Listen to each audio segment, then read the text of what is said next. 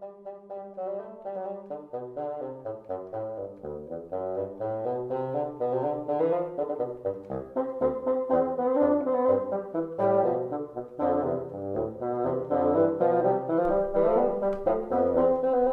into another episode of Revere House Radio. I'm your host, Robert Schempp. In today's episode, we'll take a look at another one of our most frequently asked questions regarding Paul Revere's connection to key events in Boston during the American Revolution.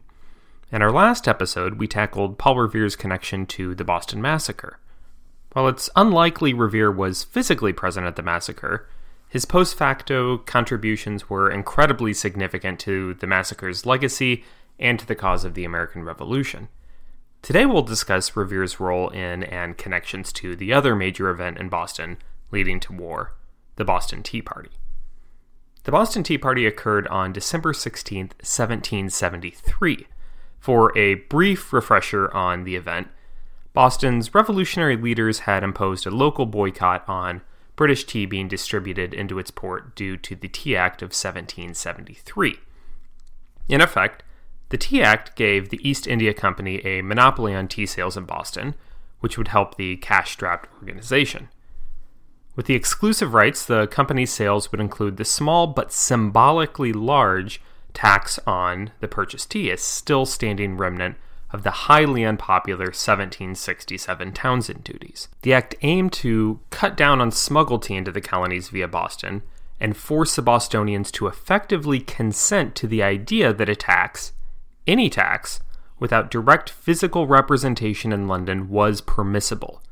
To the rebellious Bostonians, the tax represented something much larger than having the choice to enjoy a cup of tea. In November into December of 1773, the crisis had tensions in Boston back at a fever pitch following a slight lull after the Boston Massacre and the British troops' removal from Boston. The Dartmouth, a whaling ship full of East India tea on its return to America from England, was set to be offloaded in Boston Harbor at Griffin's Wharf no later than December 17th. Unlike other port towns along the Atlantic in similar situations, Governor Thomas Hutchinson refused to simply defuse the situation by allowing the Dartmouth to return to England, meaning December 16th at midnight would be a defining moment one way or another.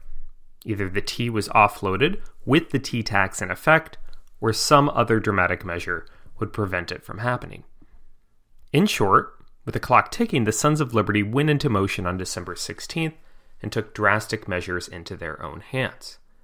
They boarded 3 vessels, as the ships the Eleanor and the Beaver sat in the harbor as well, and destroyed what would be maybe upwards of $2 million worth of tea in today's money, by breaking open and throwing some 340 tea chests into the harbor.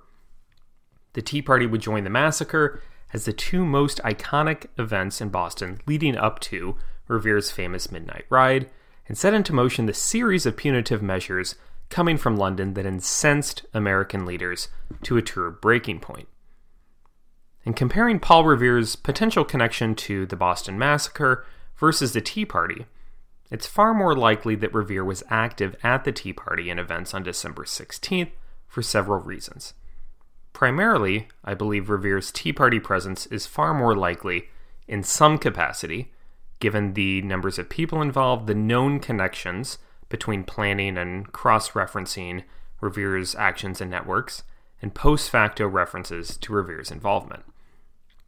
At the most basic level, the demographics were different between the massacre crowd and the Boston Tea Party, as the Tea Party drew not just from Boston's lower and itinerant classes, but into the middling ranks where Revere sat, perhaps even into some of Boston's upper tiers. Well over 100 men, likely many more, were involved in the actual destruction of the tea. The night's activities actually began with the meeting of Revere's St. Andrew's Masonic Lodge at the Green Dragon Tavern, though Revere is not listed among the very small roll call that evening. His absence at that meeting does not indicate he was out of area, as the reduced numbers seem to actually indicate most of St. Andrew's Masons were otherwise involved in something else that evening.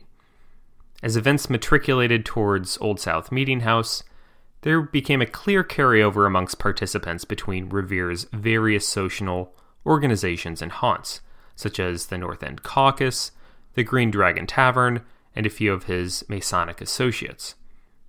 Unlike the spontaneity of the Boston Massacre, the Tea Party was an orchestrated affair. The crisis had been thoroughly debated amongst Boston's leaders. It was carefully thought out, planned, and, with Old South Meeting House as a backdrop, executed event with a precise goal in mind. The Sons of Liberty had time to think through the event for weeks, so once Samuel Adams told the massive crowd gathered at Old South there was nothing more they could do, it became clear he did not mean it at all. While many familial references and lists came out after the fact, given the seditious nature inherent to destroying the Crown's property, there was clearly no roster of participants in the moment. While Adams and Dr. Joseph Warren were clearly pulling the strings from a leadership level, it's unlikely they were physically on the ground at the docks. Such a task would have been left to men of Revere's ilk, who had more direct leadership roles amongst the town's manual and itinerant laborers. Disguises were worn by the colonists with Mohawk Native American attire donned to prevent obvious detection in the December night.